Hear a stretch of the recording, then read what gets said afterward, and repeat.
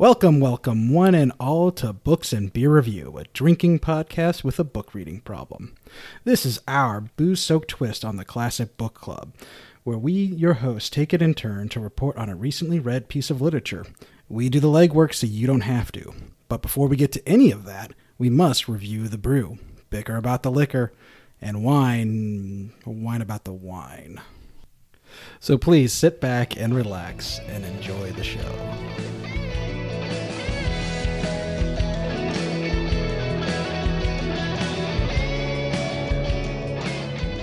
Hey everybody, and welcome back to another episode of Books and Beer Review. This is Kevin as always, and with me as always are my two good buddies, Craig and Pat. Fellas, say hello. Hello. Hello. Very good. All right, we're gonna frog start in your with the throat guy. there, Pat. Yeah. And we're gonna start with Froggy. You obviously got your speaking voice ready to go, Seamus. So let's hear about what you're drinking first tonight. Today I went with the classic, a nice tall glass of Guinness. Oh, lovely day. I probably for had it Guinness. before on this program, but yes, I also absolutely love Guinness. It's probably one of my top 3 to 5 beers. I thought you were going to say I went with a classic water. Yeah, I thought he was going that direction too. Nothing actually. more classic than water. You know, I don't profess to be a huge fan of Guinness, but when I finally do get my basement bar, I definitely want to get one of those old timey ad campaign posters of Guinness, like the toucan. Oh, with the toucan, yeah. The toucan or the seal. Yeah, I think there's something like the 50s or 60s, but it's top Guinness notch. extra foreign stout and whatnot. Yep. I want one of those. Cool. Craig, what do you got? So I was planning on us recording a little bit later and an opportunity arose. So I had just made a hot chocolate whenever I was hopping on, and I was like, well, shit, why am I going to put in hot chocolate? But I have some Baileys. So I'm having a Baileys espresso cream and some Swiss mix chocolate milk. I had some of the Baileys espresso cream beforehand. I'm a big fan of just traditional Baileys. So the espresso cream, in my opinion, tastes like shit compared to the regular Baileys.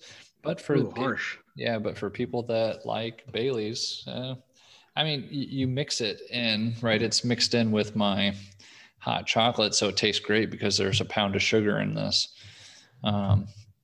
But at the end of the day, I usually don't like really sugary drinks for alcohol. But hey, this worked out. It's a cold day outside. There's still snow on the ground at my house, so it's Bailey's drinking weather. Oh, that's not a bad plan. I was for my money when I do hot chocolate, and I decided to Irish it up a bit. I usually do like a peppermint schnapps or something. Yeah, whenever I go see lights at the zoo, I almost always have to get a Bailey's and hot chocolate.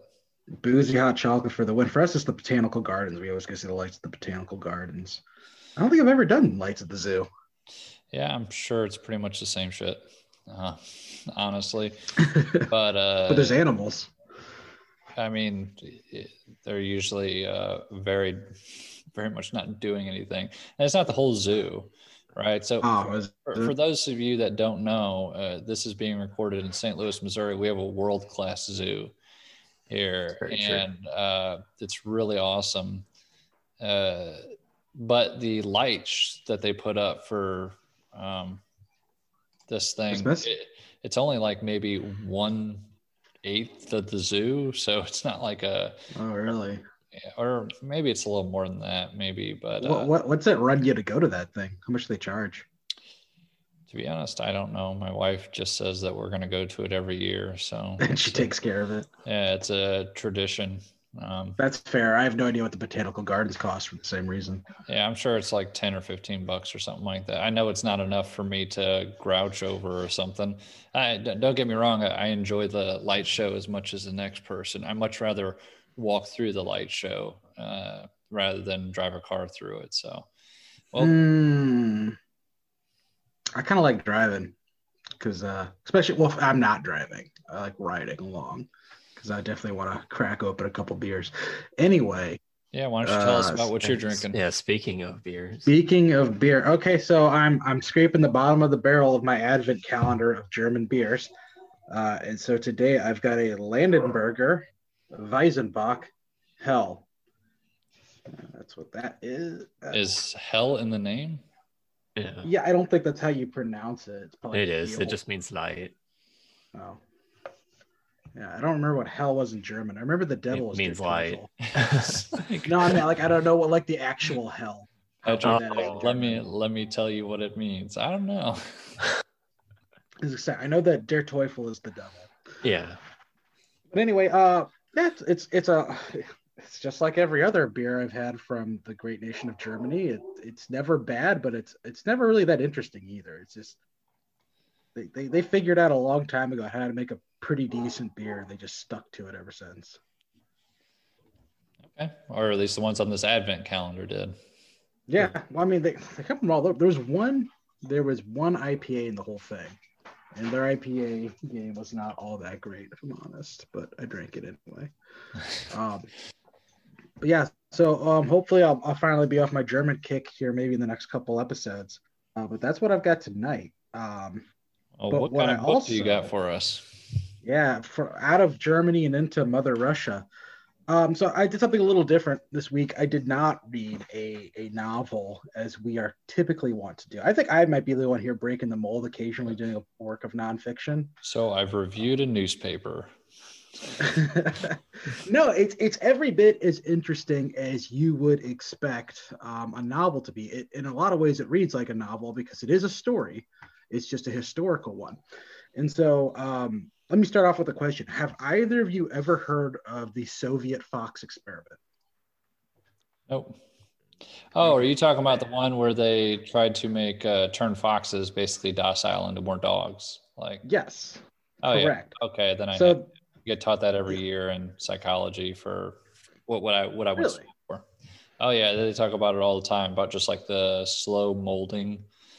They used it as a proof for things like operant conditioning and stuff. right. Well, it was slow in the sense that it was only started about 80 years ago now, I think. Mm-hmm. But of course, in evolutionary time, blink of an eye, how quickly. Mm-hmm. But I get ahead of myself. So the name of the book is called How to Tame a Fox and Build a Dog. And it was written by Lee Allen Dugatten and Ludmila Trut. And Ludmila is actually significant because she is, I don't want to say co-founder because she gets brought in later to the experiment, but she was a big part of running the experiment. And she runs it to this day, as a matter of fact. So our story begins in Soviet Russia in the 1930s. So it starts with this scientist named Dmitry Belayev. And this is sort of like when the study of genetics was really kind of in its infancy. So we've already had like Darwin's theory of evolution and all that, and it's still like a subject of some debate. And I'll get to that later. But most legit scientists are kind of on board with evolution. And so Dimitri wants to study domestication because that's kind of this weird offshoot of evolution that was guided by human hands. And he wants to figure out how exactly is it that wolves became dogs. Because at that point in time, even then, it was widely understood that wolves and dogs shared a common ancestor. So he had this idea to take foxes and to start selectively breeding them for tameness. And he picks foxes because apparently foxes and wolves are very closely related genetically. So Makes sense. Yeah, I guess it might have been better to use wolves, but he picks foxes for another reason. And that's because at this time, this is Stalin's Russia. And the guy in charge of science of the Soviet Union is, I guess, like the minister of science, if you will. His name is Lysenko. And he's just a total dipshit asshole, to put it mildly. So because of sort of revolutionary It actually says that in the book, right? Yeah, in so many words that they're more articulate and diplomatic about it than I am. But so at this time, I guess because of like the way revolutionary thinking was, there was sort of like this shunning of like classically trained, university educated scientists. And it's sort of like, no, obviously the farmer knows best about how to domesticate crops. So we're going to take some dipshit off the farm and make him the minister of science. Like, this guy, I don't think he ever spent a day in university. Like, I think at best he was like an apprentice in some sort of field having to do with agriculture. So But he's somehow, one of those people who like goes, I do my own research on Facebook. Right. yes, It's one of yes, those but people. you know, exactly. Well, and he kind of bends Stalin's ear because he's really pushing this. It's a competing theory with evolution that even by this time was largely debunked. This is I forget what it's called, but it was basically the idea of use it or lose it. He was telling Stalin, it's like, oh, see, a giraffe has a long neck because it stretched its neck out one day and it made it a little bit longer. And so because it did that, its babies were born with a longer neck and so on and so forth. The idea being that things that you do in this life are somehow things that you can pass on immediately to your offspring, which obviously, if you're not super familiar with the idea behind evolution, is that over time, there's genetic drift and just random mutations happen. And if they happen to be advantageous for the species in question, they get passed on. So Right. evolution is completely random, whereas whatever you call this is sort of guided. And he was really pushing this Lysenko character. Yeah, it's like And selective Stalin, breeding. Yeah. Yeah, well, yeah, I suppose, but it's just like it wasn't backed up by evidence. Mhm. Like you couldn't replicate these theories. And he had all these bonkers ideas about like how he really shunned genetics. He's like, genetics is like a weird pseudoscience and it's propaganda from the West. We can't listen to any of this. And so he had this weird idea about how to increase food yield by taking wheat seeds and freezing them before planting them.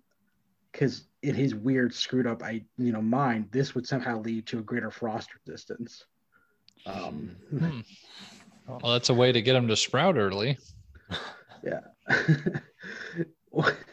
Needless to say, I mean, it's weird because this was such a grift, and it was obvious he didn't know what the hell he was talking about. But he managed to cling on to power for quite a long time, and it was mostly through like typical like Soviet style tactics of where like you would intimidate and silence any of your detractors. So everyone was afraid to speak out against the pseudoscience. Now, why do I talk about him? Because the experiment that Dmitry Belayev wanted to conduct was very much a study of genetics, and he had to find some way to disguise that. If he just told the Soviet government, like, yeah, I want to take some wolves and see if I can breed them into dogs, they'd be like, that's Western propaganda, comrade. Off to the gulags with you. Yeah, so we're going to domesticate foxes. So what he did is he disguised it. He said, what I want to do is I want to see if I can breed a fox with a more illustrious coat. Because at this point in time, one of the biggest exports in the Soviet Union was fox pelts. So he gets permission to select a population from a local Siberian fox farm and start his little experiment under the guise that he's trying to find a way to make a better, thicker, fuller, more lavish fox pelt. That's not what he's doing at all. So right off the bat, ballsy, right? Right. In Stalin's Russia, trying to put one over on the government like that. Yeah, that's dangerous stuff. But this dude was really committed to science, and it goes into a bit about him as a person, just being an incredibly like charismatic and intense individual. Like he had a legitimate love for just the discovery of experimentation, and he had a really hard time suffering fools. So he was one of the first people to start vocally rebuking Lysenko, which was like another ballsy move. But he sort of gets vindicated in the end because eventually, I want to say by like the 50s or 60s, Lysenko is out. His bullshit has pretty much been unmasked. He sort of goes away with the death of Stalin. He said like the 50s. So anyway, Dmitry sets up this experiment, Belayev, to start breeding these foxes, and he recruits this young graduate student, Lyudmila Trut. I'm just going to call him by their first names because it's easier, to help him. And they immediately start forming a plan on how to select for tameness. They have these steps, these tests to administer on what would indicate a more suitable fox for domestication. And so it's just things like, does the fox try to bite my hand when I put it in the cage? Does it cower at the back of the cage, or does it like apprehensively sniff my hand? Right. And so I think within the first generation, so they take these foxes and they breed them one generation. So then within the first generation, they've already got foxes that are more or less indifferent to human beings, which astonished all of them. They did not think it was going to happen that quickly.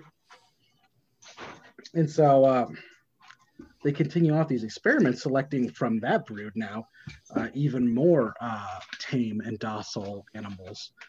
And they start noticing over the corresponding generations other weird traits coming up. So not only were these animals becoming more docile towards humans, but eventually they started exhibiting behavior where they'd actually like seek out humans. Like they prefer the company of a human being over another fox. And also they would do these. They could also fly. No, no. So here's the really interesting part. This is where a lot of our questions about domestication. They grew two tails and they started helicoptering them around. And I was gonna say, like, some of them were fire types and others were lightning types. And then they went searching for Sonic. Yes. No. Okay. So one of the questions you might have about dogs and how they're related to wolves that I certainly did before hearing about this experiment is, how is it that a dog can be related to a wolf and have these just weird traits that don't seem to really serve any purpose in terms of what we bred dogs for? Like, we didn't selectively breed for calico coats or floppy ears or curly tails. That stuff just sort of popped up.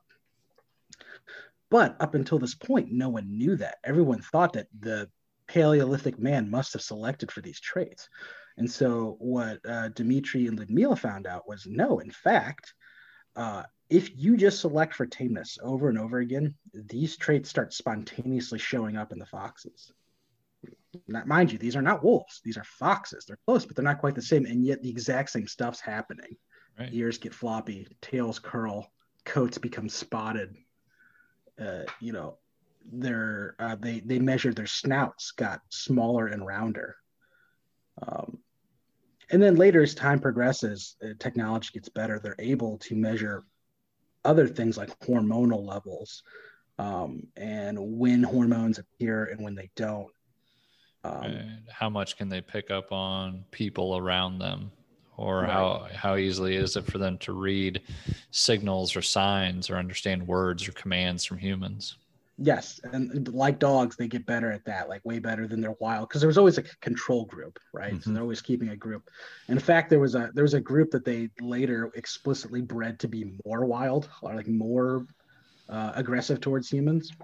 So you had like these super foxes that were like just super, nobody wanted to mess with them. They were just really aggressive. Like none of the handlers I think I've seen this movie before. That doesn't end up well. I thought that was with apes, not with... No, I'm just... yeah, this is 28 Days Later, only as foxes. Oh.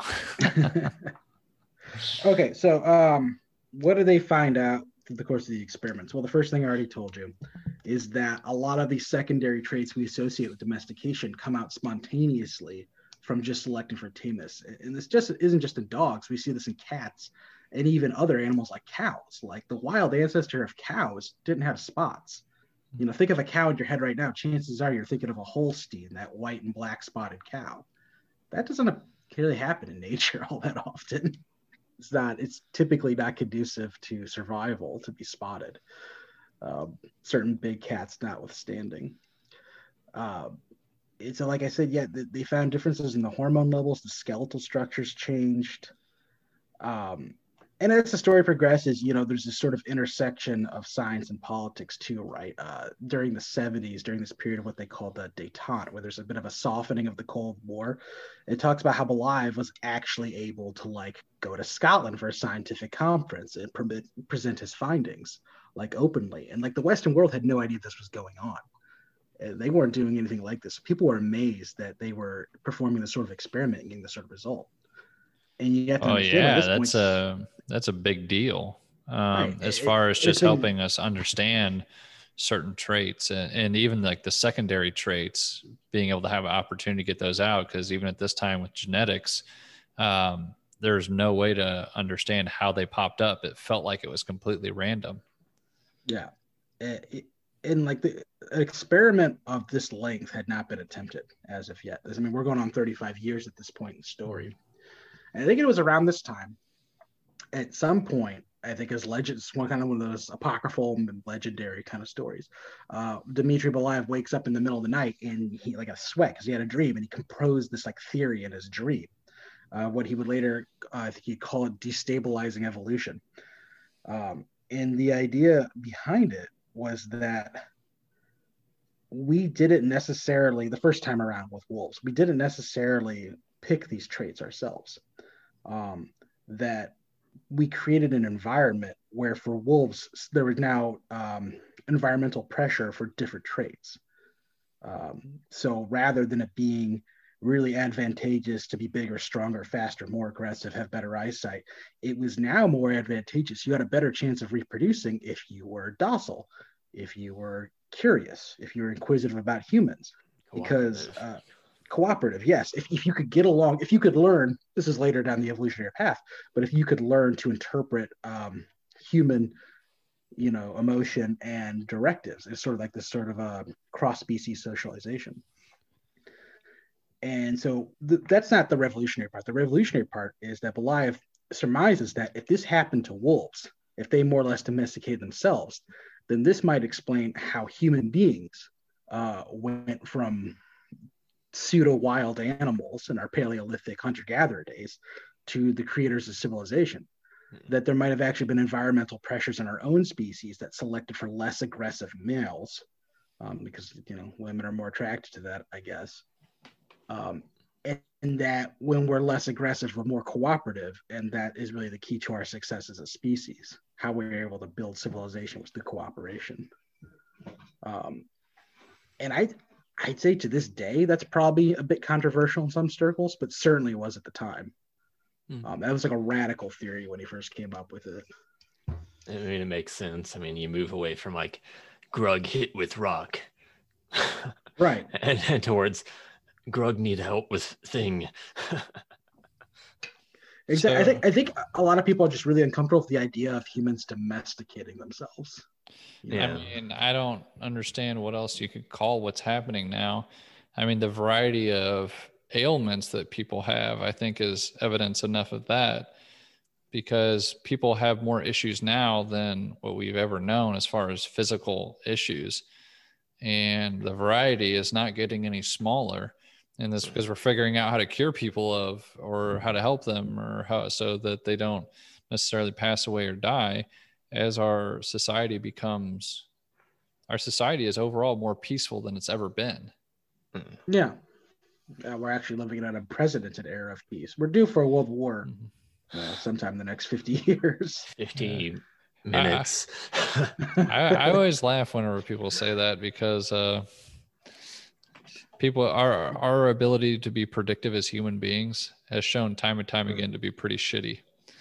Anyway, whenever you were saying that, it made me actually think of this book. I think I may have even reviewed it on here, called Children of Time. And that was the one where really advanced human species, they send off apes, or they send off this virus to this planet that's populated with different things. This is the one where they accidentally gave it to spiders or something instead. Right. And one of the big evolutionary jumps that spiders had was working cooperatively. These jumping spiders was working cooperatively.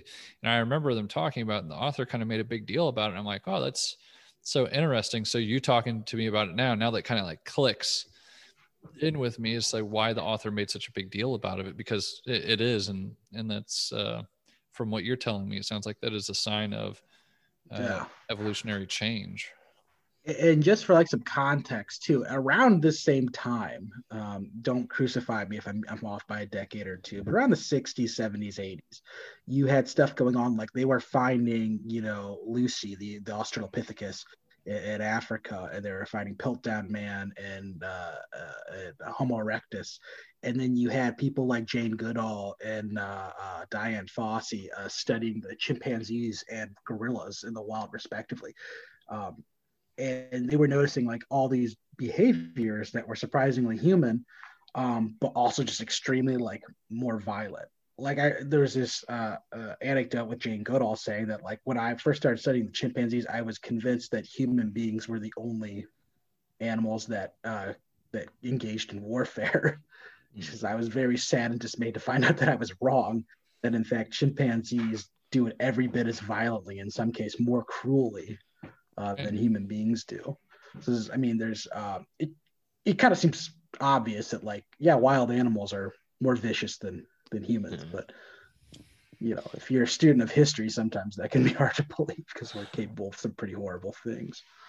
Also, it's like just like a slight repression of the fight flight response is what the difference between us and apes, pretty much. Well, yeah, it's just taking that extra second to consider your option. Yeah, it's like now it takes 2 seconds for Grug to decide to smack Bob over the head with a rock, whereas before Grug's great grandfather took 1 second to consider that. And one of the interesting things they found out from the fox experiment was, what is interesting is that it's not necessarily that it's not mutation. Their genes don't actually change with domestication. It's a difference in the way that they express themselves. Like they turn on and off at different points. Eugenics. Mm-hmm. Yeah. So like, for example, with the foxes, like the big thing, and you'll hear about this with dogs too, is that their state of immaturity was prolonged. They acted like fox puppies far, into adulthood. And you see that with modern dogs too. Wolves don't play wild, not adult wolves. But as I, indicated before, my own dogs were down here playing not a few minutes ago. And human beings are the same way too, right? I'm a 32-year-old man. I will be 32 next week.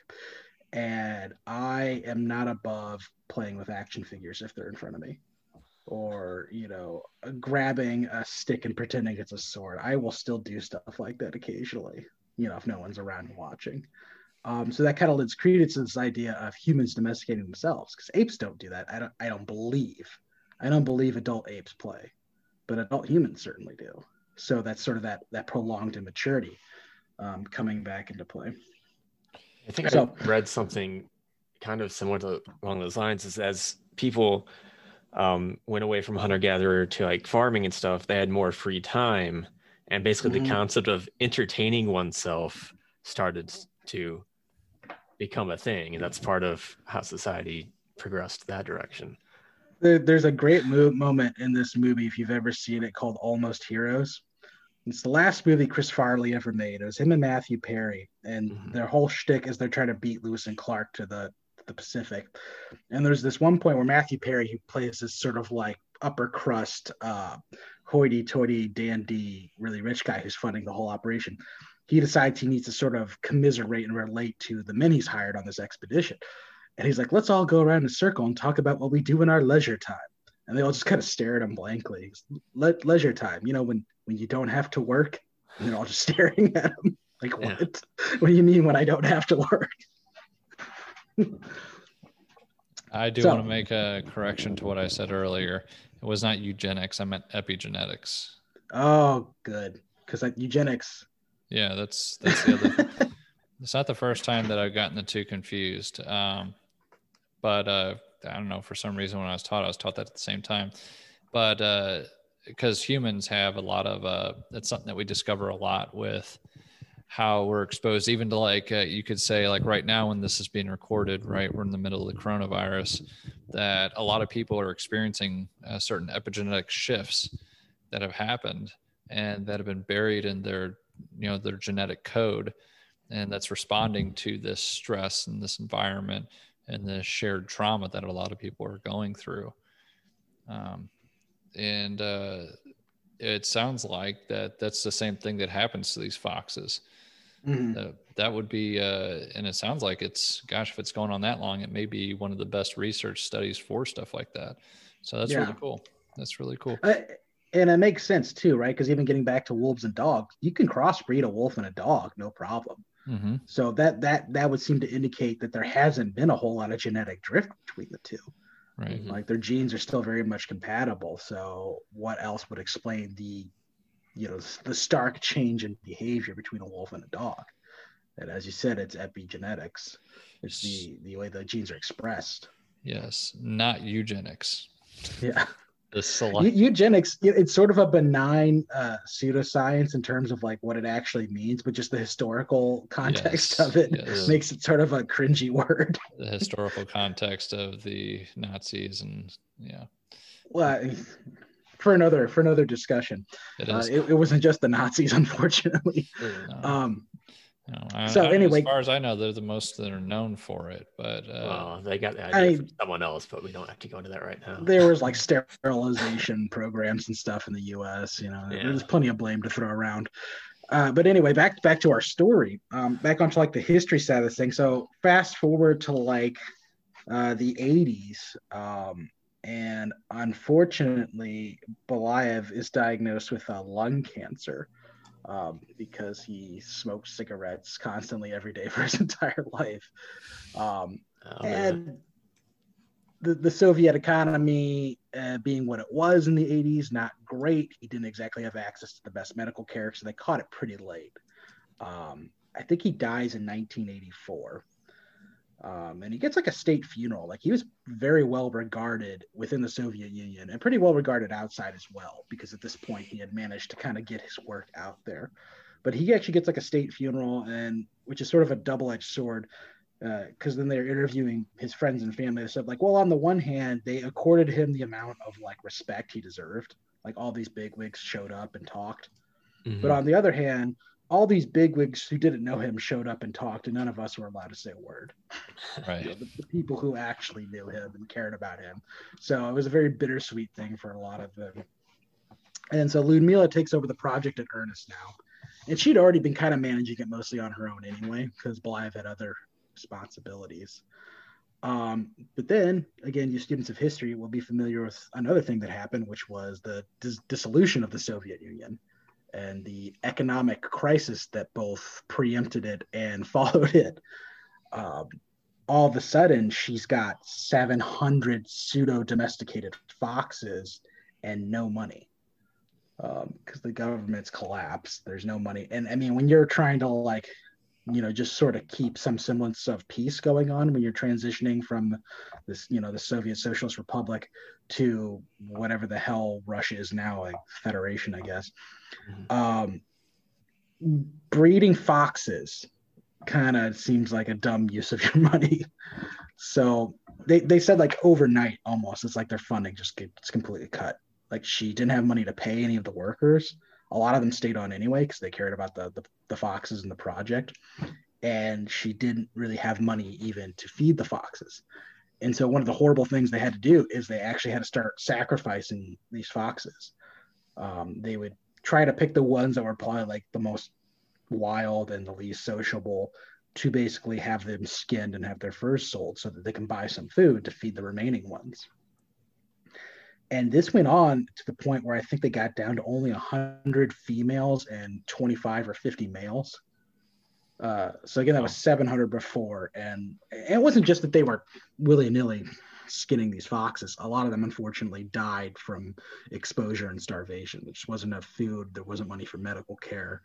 If you've got a large population of domesticated animals and you can't afford a vet and a disease breaks out, that's going to thin the numbers really quick if you can't afford the vaccinations or whatnot. And this is, she talks about how this is like the hardest point in her life. And a lot of her workers, got like PTSD from this experience. They were traumatized because it was like a little fox holocaust. And you gotta understand these foxes aren't like wild animals anymore. Yeah, you can't just let them out. Yeah, you can't let them out because they wouldn't make it. Yes, of course. But what I'm getting at is from the emotional aspect of it. These were more like dogs. Yes. Like people had emotional attachments to these animals. And just watching them waste away was really hard on them. So I think what she actually ends up doing is she writes Scientific America or Scientific American, some publication in the United States. And she doesn't even make it a sob story. She's not like, please give us money. She just lays it out there. This is what we've been doing this is in the 90s now, or the early 90s. So this is what we've been doing for the last, what's the difference there? 60 years. This is what we've been doing for the last 60 years. Maybe it's more like 50. It doesn't matter. Here's what we managed to accomplish. Here's some pictures of adorable little foxes. Oh, and by the way, we have no money and we don't know what we're going to do. So it's sort of a little, she kind of sneaks it there at the end, but she never makes an overt plea for money. But nonetheless, people start writing into the magazine, like, how can I get in touch with this program? I want to give them money. And so the experiment is pretty much saved. Like, I think one guy donated like $100,000. Wow. In 1990s money, so that'd be probably like $250,000 today, but it's a lot of money regardless. And so it was kind of saved overnight by Western philanthropy, more or less. And so we're getting sort of the epilogue here. To this day, this experiment's still going on. Ludmila is, I think, 84 as of 2006 or 2017 when this book was written. I actually don't know if she's still with us. I think I would have heard about it if she died, though. And so the really interesting thing, and she says this in the article that she wrote, is that one of her goals was to, at one point, get these animals registered as proper pets and start being able to sell them. And as of 2010, you can go online right now. I have no idea how much it costs. It's probably exorbitant, but you can purchase one of these tame foxes and have it brought to the United States. There's some here already, and make them your house pet. And I'm told they behave more or less just like dogs. Wow. So if you're at home listening to this right now, Google it real quick. Just Google tame Russian fox, and you can see some of these animals, and you can find a way to buy them. Yeah. I encourage all of our listeners to buy a fox. Buy a fox. Sorry, we don't have a discount code for you. Yeah, we're shilling for Big Fox, like we're in the pocket of this Soviet fox experiment in Siberia. Our two sponsors are Soviet Foxes and Raytheon. Government, military contractors and Soviet foxes. No, I don't see conflict of interest. The main problem with this, though, is that it feels like, I guess, how do I want to say this? The main challenge with this is, like, I was listening to you talk about these foxes. And I was like, all right, that'd be cool to have a fox as a pet. But if they're just like dogs, I feel like it would, you'd lose interest in it pretty quick. But I guess it's a conversation piece. Yeah. As long as you can still tell it's a fox, right? Yeah, you can Google the pictures. I mean, you might think it's some sort of weird American Eskimo or something like that. I'm sure there's a dog breed that looks sort of like a fox. I mean, to be honest, if I saw something that kind of looked like a fox, but it was on a leash and someone was walking it, I probably would be like, oh, that's one of those rare Russian domesticated foxes. So that must be here's a serious question for you, Kevin, and you too, Pat. Would you rather have a fox, a Russian domesticated fox, or would you rather have the revival machine from Undying Mercenaries? Oh, God. A fox, because screw you. I'm probably I don't even really want the fox, but I'm probably gonna have to say fox too. I know the revival machine is a really cool piece of tech, but as we've discussed before, the philosophical implications of having a new body printed out and your consciousness not even transferred, but just backed up to it.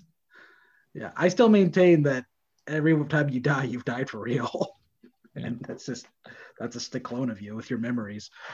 But thank you for working. Patrick's just sitting there. Yeah, I'm so glad.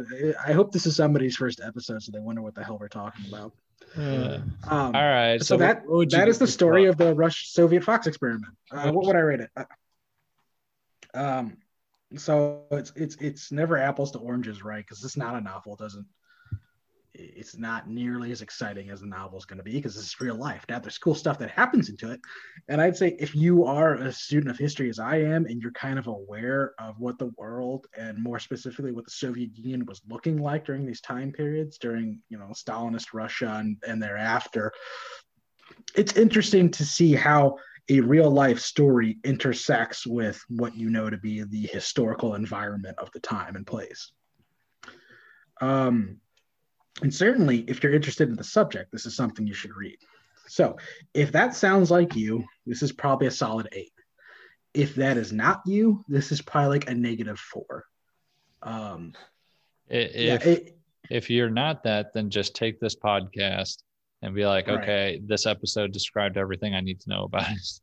Well, you know what you could do? In addition, of course, listen to our podcast episode because that's the most informative and best way to do it.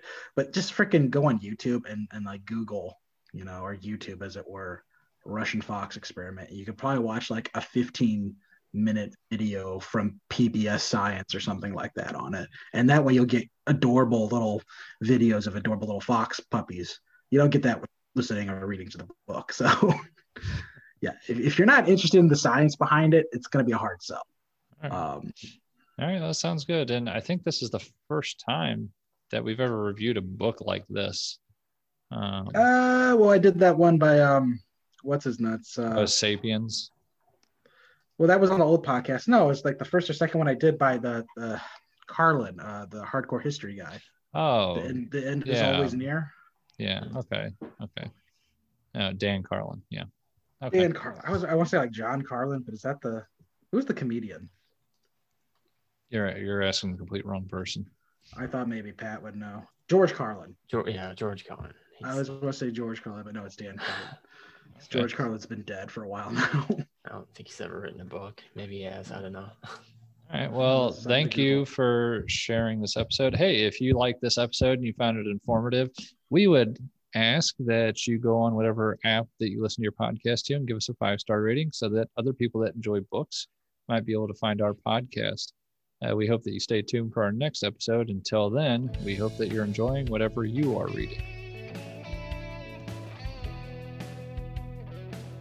Thank you so much for joining us for today's episode. We hope that you found it enjoyable. If you have any books of your own that you feel like would be great for us to read and to review on the podcast, or if you have any comments about any of the books that we've reviewed, please email us at booksandbeerreview@gmail.com, or you can visit our website to listen to more episodes of different books that we've reviewed at booksandbeerreview.podbean.com. Until next time, happy reading.